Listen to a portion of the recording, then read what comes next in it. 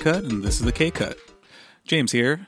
I'm a content creator. I produce and release music under the alias Boutique Paul. I'm one half of the Prefer Not to Say podcast, and my expertise on the show is no-budget cinema. I'm Rachel. I love classic film, silent film, international cinema, and lost movies. I write for Film Fatale as well, and I am deep into Oscar season.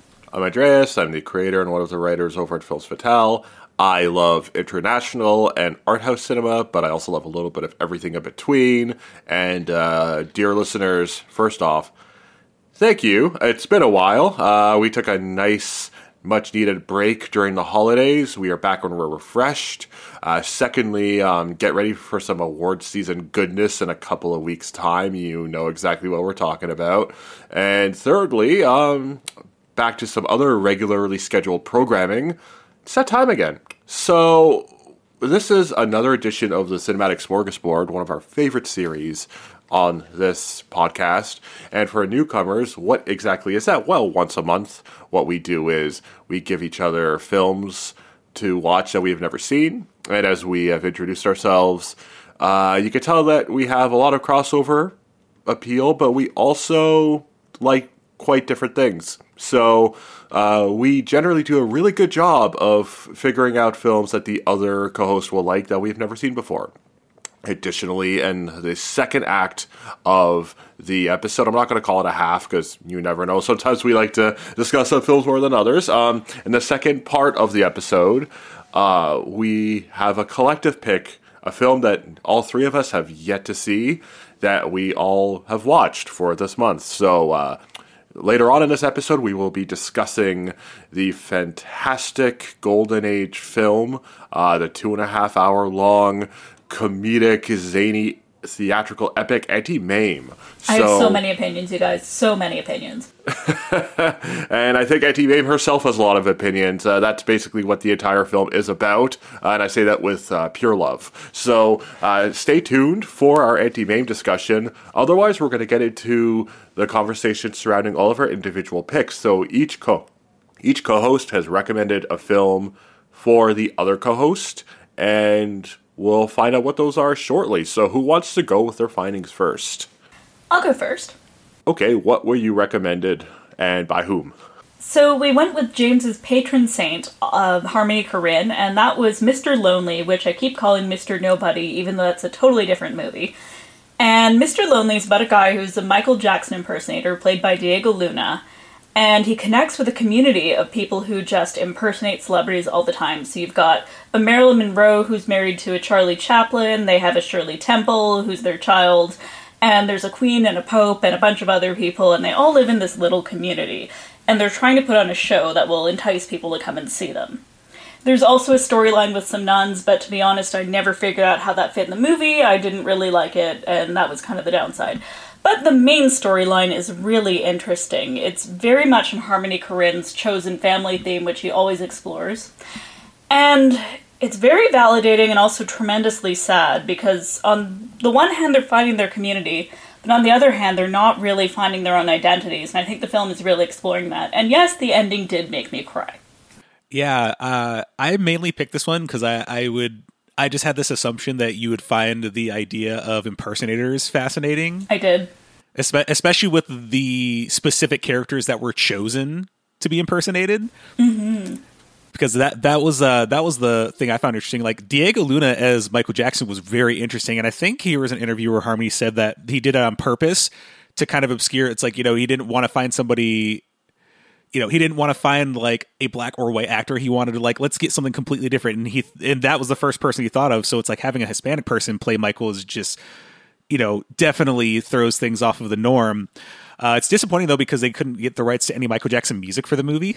Oh yeah. I noticed that. So there was none, but it's obviously that wouldn't happen for, some sort of indie art house flick. And Luna hadn't really broken out at that time, had he? Diego Luna? Yeah, I don't think he was really... Was that before or after Y Tu Mama Tambien? I think after. But he hadn't done Milk yet, and that's the first movie I noticed him in. Which, both of those movies came out the same year. Mr. Lonely and Milk. So, yeah, I really enjoy this film, mainly because it definitely... He plays to his strengths in focusing on communities, which is one of the main reasons I think The Beach Bum fell apart was because he decided to go with a singular character narrative as opposed to the community narrative. That's not his strength.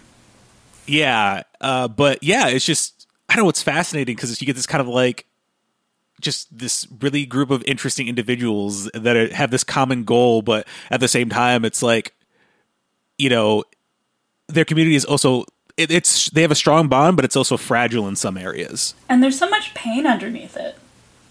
Oh yeah, definitely. It's one of these movies I often cited in his filmography as one of those, it just sort of stands on its own. Like every director seems to have like one movie where it doesn't really fall in line with everything else, but it's very much them. Mm-hmm. It's like one thing that comes into mind, like it was like Andreas, when you recommended what did you recommend to Rachel? Scorsese, what was it called? After Hours? Oh, After Hours. Oh, yeah. Okay. Yeah.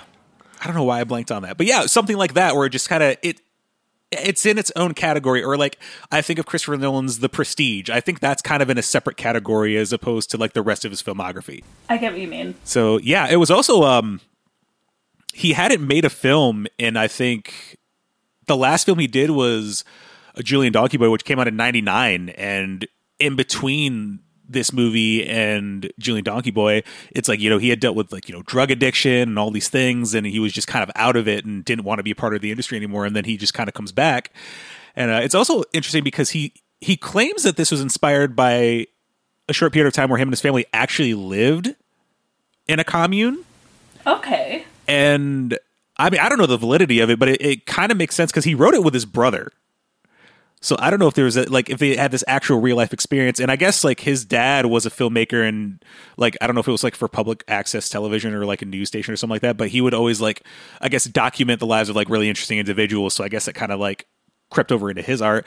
But yeah, I think it's just the size of the movie. It's like you don't really get something so endearing with a concept like that. I will agree, though. I enjoyed it, but the whole thing... So there's this whole side story with skydiving nuns that makes absolutely no sense. And it doesn't fit. I don't mind two separate storylines if they have the same theme, or they connect in some way, or there's something unifying them, but it just seemed like two different movies pushed together.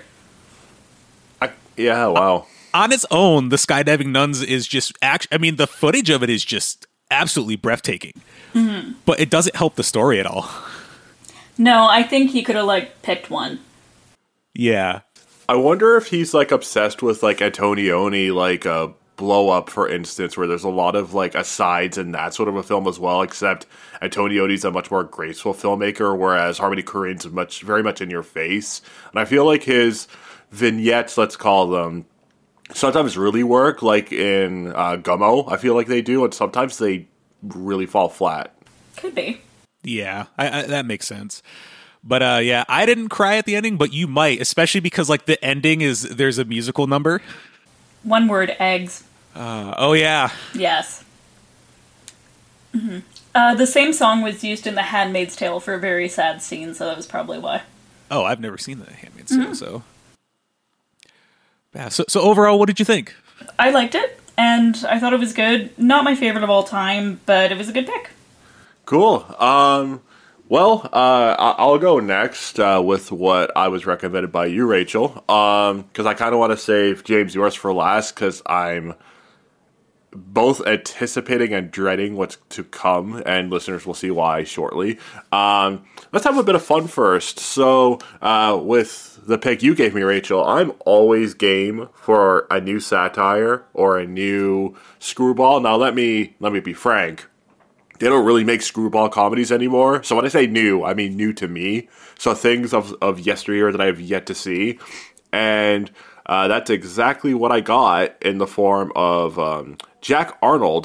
Jack Arnold is a director who's known for a lot of like sci-fi stuff. Like Creature from the Black Lagoon was like the only thing of his that I'd ever seen before, and I saw that when I was really young, and I was obsessed with that stuff. But he's also done a lot of other sci-fi things, which a lot of B pictures or Z pictures are inspired by.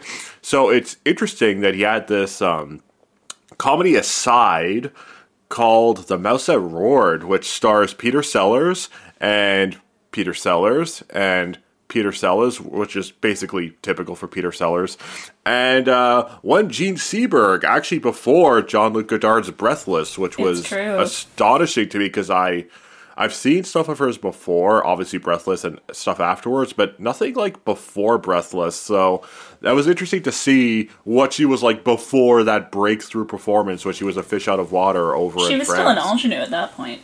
Yeah, so The Mouse That Roared, how do I explain this one? So I'm never good when it comes to explaining politics and all of these things, but what I will say to simplify it so I don't erroneously state anything that's not actually accurate, we do have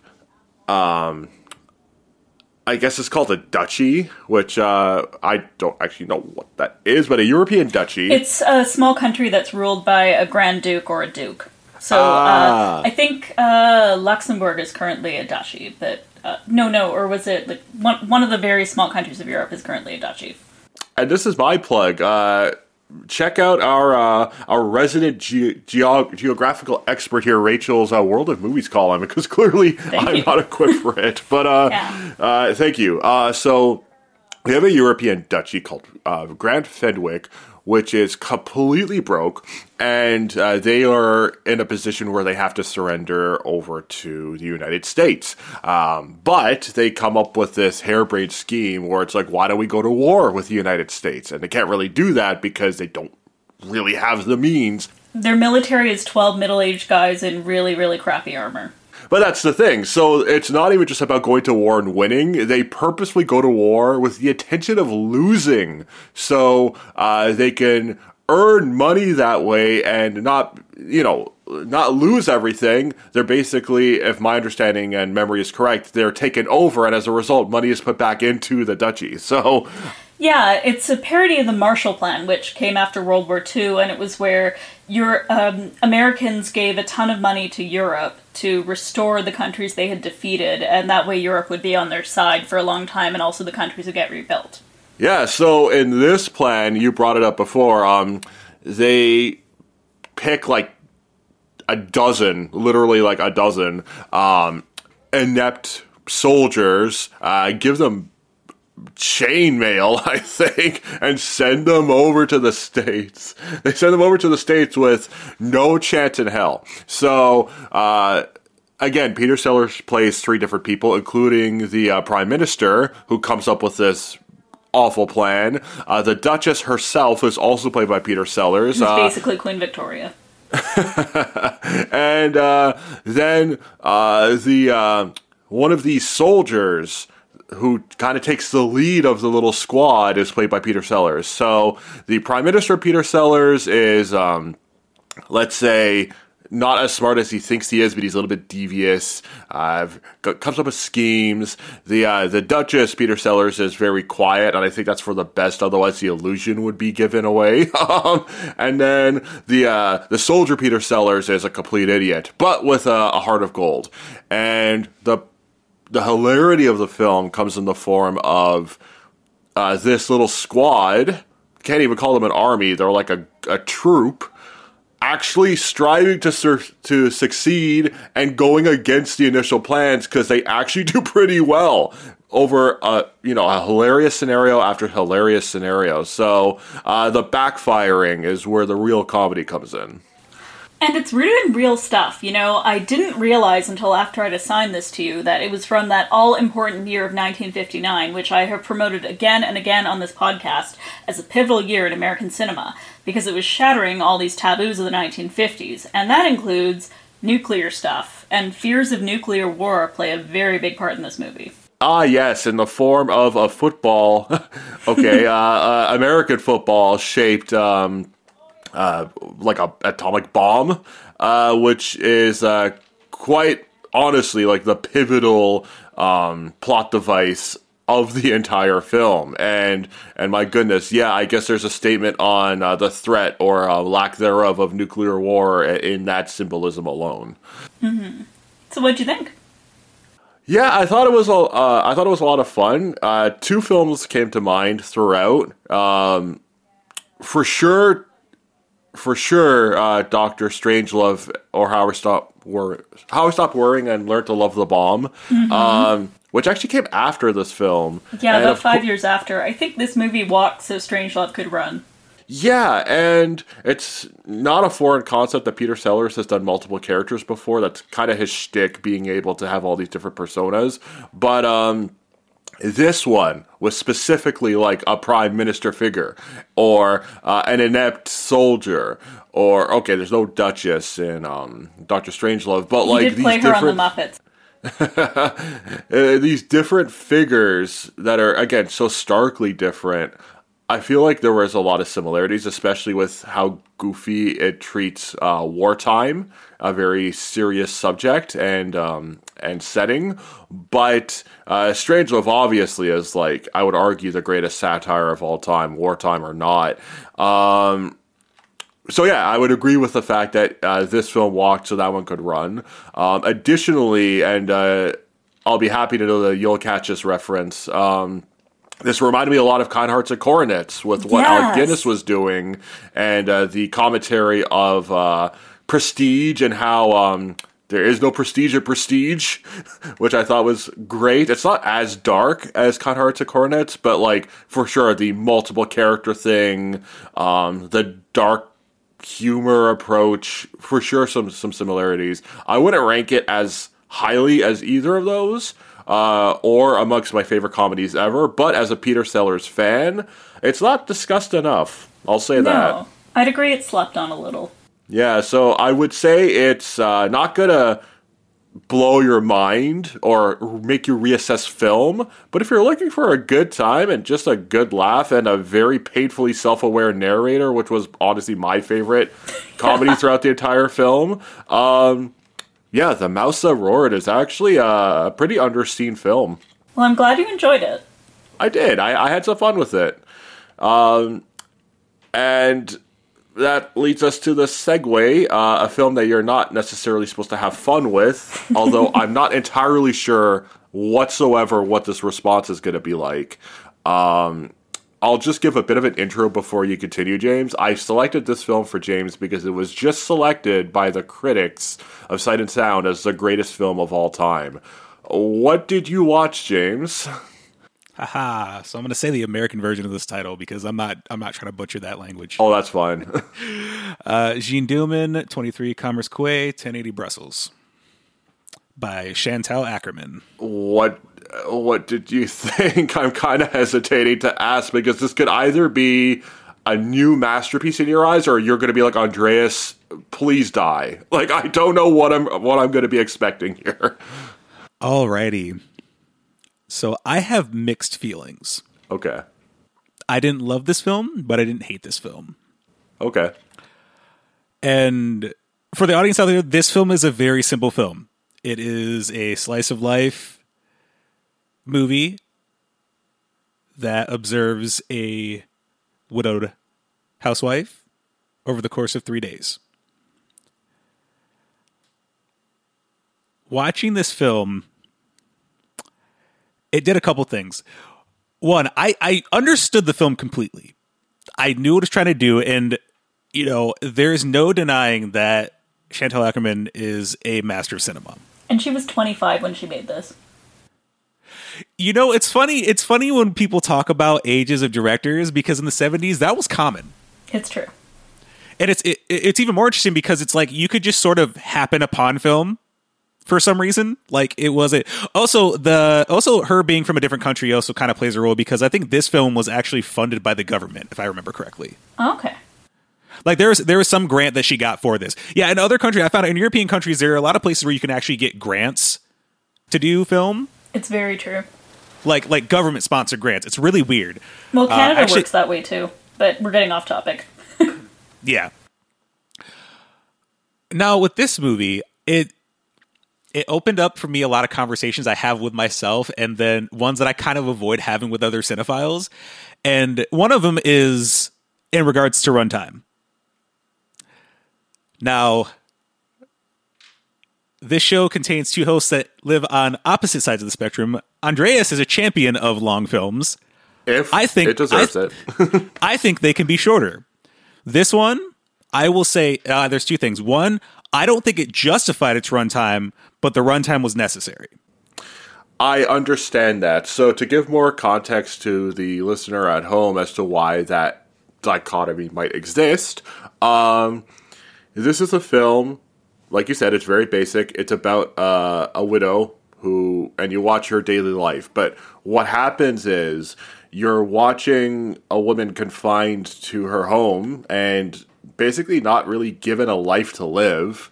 You watch her do basic tasks like cooking, cleaning, other personal hobbies that she has. She also partakes in sex work as well.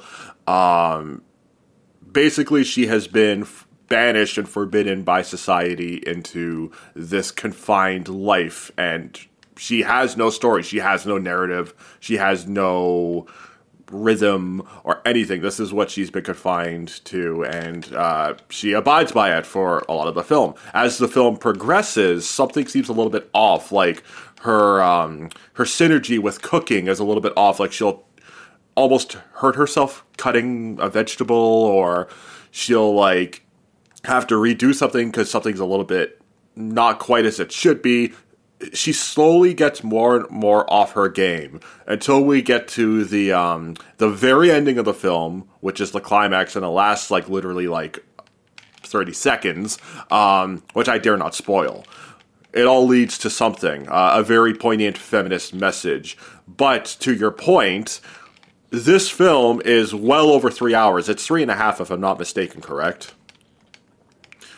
So, to your point, you're supposed to feel like it's 10 hours. You're supposed to be like, my God, this is not ending, because you're empathizing with her as a human being and what her entire life consists of. Having said that, my goodness, do you feel the runtime? And that's not everyone's favorite cup of tea when it comes to this film.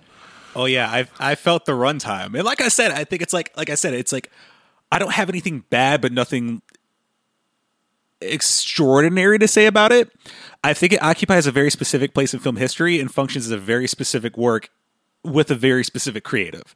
Like I recommend it. This is something that I watched from more of an academic lens than as opposed to being entertained. Or like artistically as well, like as an artistic statement, what is this saying? Like you're not enjoying this, but you can understand what Chantal Akerman is getting at. You're not watching Jean Dielman for funsies. Oh God, no. Unless you are, which that's fine.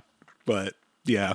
There was a phrase a journalist coined for this about 10 years ago, and it was eating your cultural vegetables. And so you do it for your own growth and not necessarily because you enjoy it. Yeah, I think it's a very important film. I will say this, and I'm a big champion of this film. I consider it one of the best of the 70s, one of the best female-directed films of all time, one of the best feminist films, in fact, arguably the greatest feminist film of all time. I sympathize and understand people who are upset with Sight and Sound's top ranking, not because this film doesn't deserve love, but because this is a tough film to consider the greatest of all time when really it's very much an antithesis of cinema in general and not necessarily why people watch films. It's a big change to the comfort levels that people have, and it's a very important film. I would argue one of the most important films, especially of the art house movement or experimental movements, to watch. But when it comes to how people understand film, this is not typically what people think of when they get to that. So, like you said, you get why it exists. I'm guessing you appreciate having seen it, but I don't know if it sounds like you'll ever get around to ever watching it again. So this is the interesting, and I was actually going to bring up the Sight and Sound thing as my second point. Okay. Now, I think there's a very serious conversation I have with myself. Whenever we see these top lists, are these actually good, or is the acclaim convincing us they're good? But also, this isn't a coincidence. This is similar to the top 500 Rolling Stones greatest album list, to me. Okay. Now, think about what they did there. The album they picked. Marvin Gaye. What's going on? That album is not one you listen to for funsies. It's a very important work, and it's a great work, too. But there was a statement made with that, and it's very reflective of the times. I don't think it's a coincidence they picked a starkly feminist work from a legendary female director for the top of this list. Now, it did the similar thing that the Rolling Stone 500 did, though, because for the longest time, the number 2 film was Pet Sounds, and it remained album, number 2. For this, what film's number 2 that constantly flip-flops the number 1 and 2 spot? Vertigo. Yeah. Yes. So, which is so establishment. Yeah, so that's why I always say it's like the number 1 pick, depending on where the time period you're doing it, it's a pick for the times. I think when they do this list again, it'll probably change. I just want the energy of esteemed Canadian filmmaker Michael Snow, who just died at 94, and his selections were his favorite movie and 3 of his own films, and I need that in my life. Rest in peace, Michael Snow. I'm gutted about that still. I will say this, though.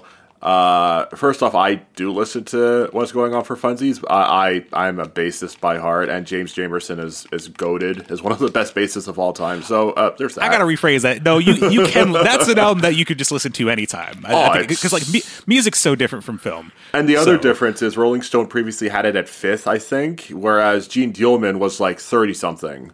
On the 2012 Sight and Sound list, and it was never appearing on that list before. It was so out of nowhere. Exactly. I do recall, Rachel, you brought up when I recommended this film to James privately with me, something else that somebody considered when it came to why this film was selected. I do not remember this conversation. It was last year. Fair enough. Not entirely last year, but last year enough. People identifying with the confinement of it and the interiors of one's household being a jailhouse, like we have felt during the pandemic, for instance. That's right, yeah. Now, that did not come from me. I read it somewhere on Twitter, but yeah, I think that there's a valid point there. Yeah, absolutely. Like, one of my favorite albums, speaking, if we're talking about albums, of the last couple of years is Fiona Apple's Fetch the Bolt Cutters, and that was, like, made entirely within her own house, and, like, some of the percussive instruments are, like, literally her banging on the drawers in her house. And, there's just something very identifiable about that. So I'm sure that, like, Gene Dielman was not strictly just political. Like, there's a lot of environmental, identifiable aspects about it as well. But I guess that's enough for Gene Dielman. It sounds like the consensus is you understand and respect the film, but it's not really your thing. Yeah, well, also, I'm very much against saying I respect something when it's not my thing, because I think that's just... No, you're good. I just find that very backhanded. You're just like, I respect it, but it's not for me. And it's like, just say you don't like it. But with Gene Dielman, it's literally like, I think it's rewarding it from an academic perspective, but... I'm curious to see the rest of her filmography, especially when I saw the runtimes and none of her other stuff is nearly as long. Yeah. Her documentaries are very, very unique. Finally, one of the reasons why I recommended it to you is because I know you love, like, stripped down films and things that take place in, like one's domicile or setting. And I thought maybe that was something you could appreciate as well. Oh yeah, I think what she did was very effective. I think it's just like, I'm just in between, like, It was. I don't regret watching it. I'll just say that. No, that's fair. That is fair. Well, let's have some more funsies, as you said. A film that's also quite lengthy. It's 2.5 hours or so. But yeah, I didn't realize that going in. Oh, it was not a problem. I'll say this. It was a lot of fun. What film? Because you selected it for us this month, Rachel. What did you select us? Or what did you select for us for our collective Smorgasbord pick?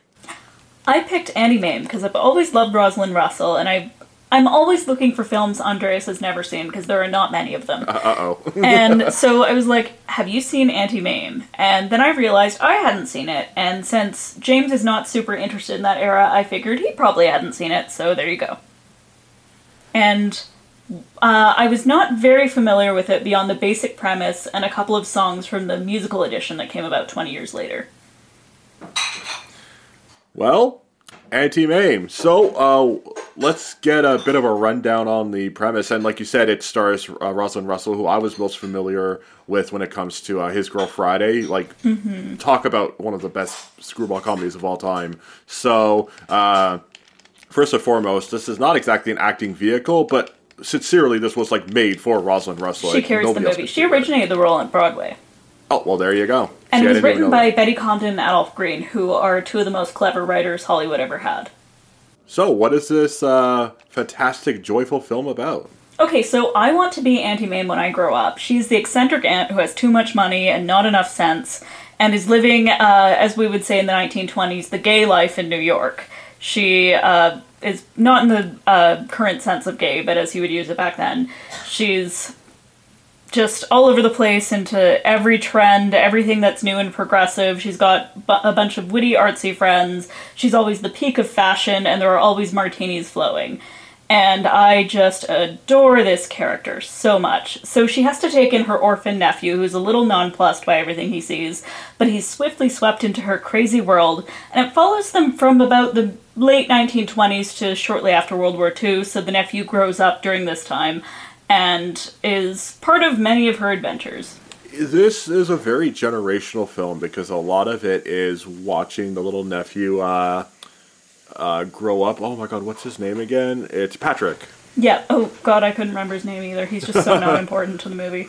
How could I forget? Every scene was, like, every sequence is basically, like, her reuniting with Patrick, and it would be like, oh, Patrick! So, he's the like, sweetest kid. He's so cute, and he's so nice, and she's just doing her shtick in the background. He's like, whatever, I'm gonna go with this. So, the film, or I guess original play as well, uses the nephew Patrick as an excuse to leap through time. So you see him when he's a child and he goes to boarding school, and when she's able to see him once school's done for the year, and then he gets older and older and older, and he does his annual visits or however often they are. You see what she's up to and her own endeavors, like who is she with, what is she up to, how recently has she lost all her money in the stock market. Or how many plays is she failing to star in? Like, all these different things, and how she's trying to keep a smile through it all, but at the same time, she's also quite aware that things are really tough around her. Mm-hmm. Like, she's a very interesting person to watch, but she's also extremely exasperating in real life, I suspect, and the movie is very aware of this.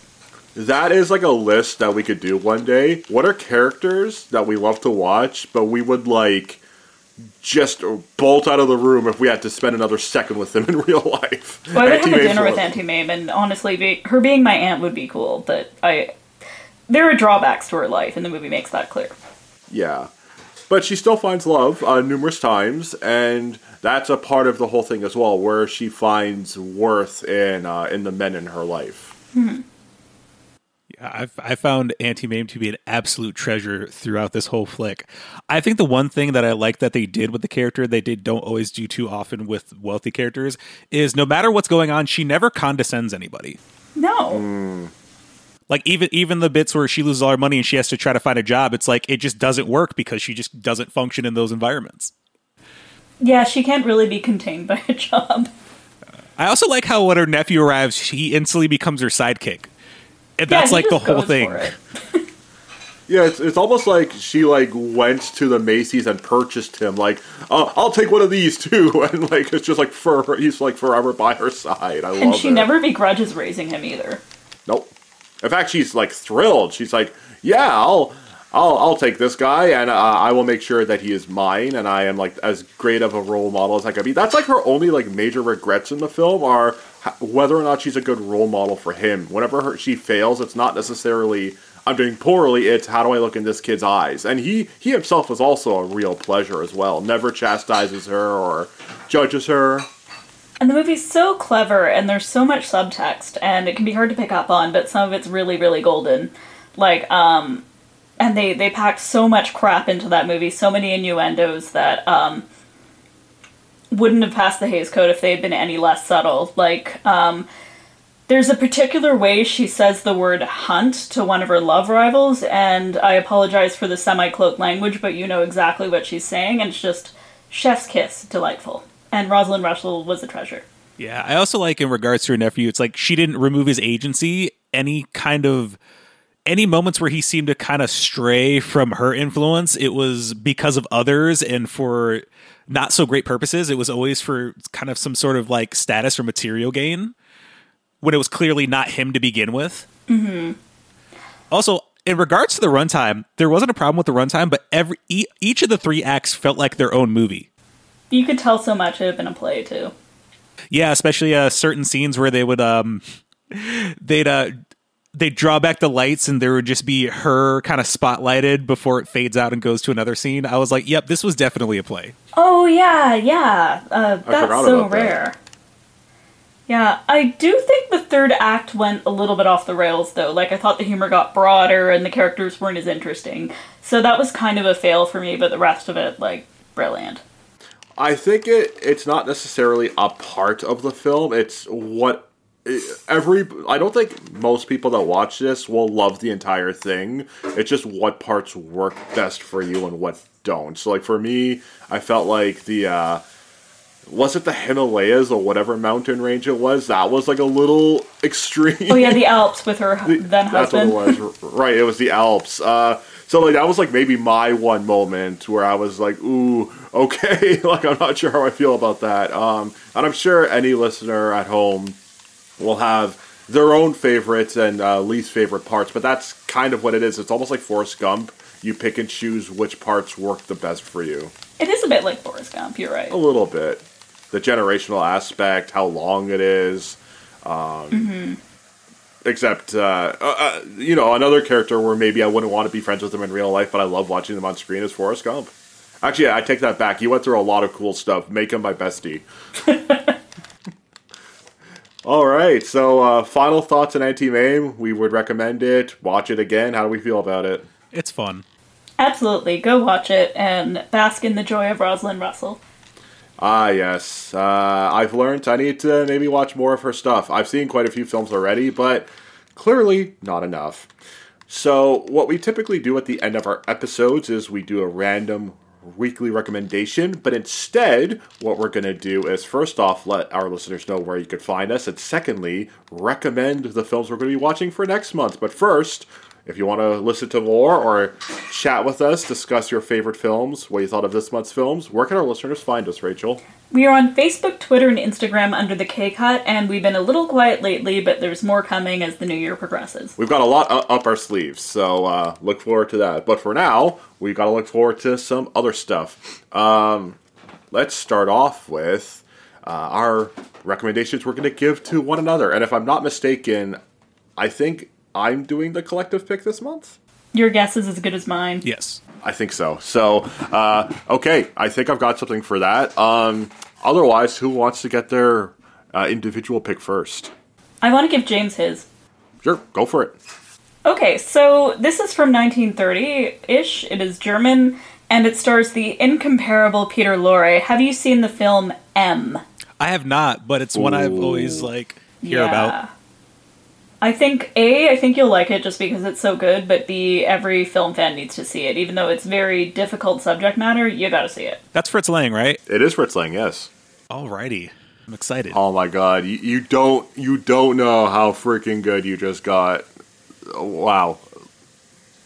It's one of those films where you'd never forget your first time seeing it. Mine was in university in a lecture hall, and I was like, my goodness, this film is too good and it's too frightening for its time. I could give you yours next, Rachel. Sure. Okay, I don't know if you've seen this. Here's another one that's kind of typical for me. Very challenging, but okay. I don't think there's any film quite like it. Have you ever seen Mirror by Andrei Tarkovsky? I have not. So this film is one that doesn't really have an actual narrative structure, but is one of the most fascinating, well-shot, mind-blowing, captivating, abstract experiences I've ever had with a film. There is an actual substance to it when it comes to its plot, but we'll leave that for the episode to discuss. So that is your film. You're going to be watching Mirror. Sounds good. Alrighty, what am I going to watch? Alrighty, I'm super excited. For your selection, I decided to go back to, the whole no budget thing, and I am going to assign you Medicine for Melancholy, which is the no budget debut of acclaimed director Barry Jenkins. Cool. You know what's funny? Barry Jenkins is one of my favorite filmmakers of all time. I've actually had the opportunity to ask him about music in his film, which was one of my favorite experiences as a cinephile. I somehow just never got around to it. So thank you. I could finally finish his filmography. I'm actually nonplussed by this. It's also very fitting because next month is Black History Month, and you'll understand what I mean by that when you see it. Hey, listen, Barry Jenkins has me partially intrigued by a Lion King prequel. Not even a sequel, a prequel. That's how much I love the guy, so I'm very much looking forward to this. Thank you for that. So, for our collective pick, and I apologize in advance because I've heard this is a very taboo, screwed up film, but is anyone familiar with the filmography of Peter Greenway? No. Only in the Vegas form. So, Peter Greenway is known for his controversial films. I've only heard the music for this film, and the music is astounding, and I've always wanted to watch this. And this could be a really screwed up film to discuss, and I apologize in advance if it's really disturbing. But I'm thinking of his potential magnum opus, from what I've heard anyway, The Cook, the Thief, His Wife, and Her Lover, which stars Helen Mirren, Richard Bohringer, and Michael Gambon. I have wanted to see that for so long, since I was a teenager probably, so this is perfect. And now you will. I've heard it's really disturbing, but Michael Nyman, who also did the score for the piano, which is like one of my favorites ever, does the score for this film, and I've listened to the soundtrack numerous times. It actually made my favorite scores list of all time, which is a little silly when you haven't actually seen the film. So I'd like to rectify that. So that's what we're going to be watching. So to recap everything that we're going to be watching, dear listeners, for the month of February, you're going to be watching The Cook, the Thief, His Wife, and Her Lover. Don't be twisted. That is one film. You're also going to be watching M for Mary by Fritz Lang, Medicine for Melancholy by Barry Jenkins, and finally Mirror by Andrei Tarkovsky. I think we've got a hell of a lineup, guys. I think also, they all start with M, except for the collective. What the hell, guys? What do you mean? I didn't even realize that. me cook, me thief. It does start with it. What are you talking about? Michael Gambon is in it, so. And Michael Nyman. Quick, what's a Peter Greenway film that starts with an M? You mean Meter Greenway? Oh, damn, he doesn't have a single one. Sorry, guys. Oh, well. Well, that was the K-Cut. Check out the films that we discussed this episode and the ones we'll be touching upon next episode. We'll be dropping that episode early February. Otherwise, get ready. We've got some good content coming. We've got our awards season stuff coming up as well regarding the Academy Awards. The nominations drop, I believe, the 27th of January. So, it's Oscar season. Better buckle up. The average length of these films is 2.5 hours to 3 hours, so just a precursor. We'll be getting into that when it's time. Oh, God, I'm sure we will. That was the K-Cut. Thank you so much for listening. We're now going into the L-Cut. The M-Cut. The M-Cut. Oh, it can only be the M-Cut now.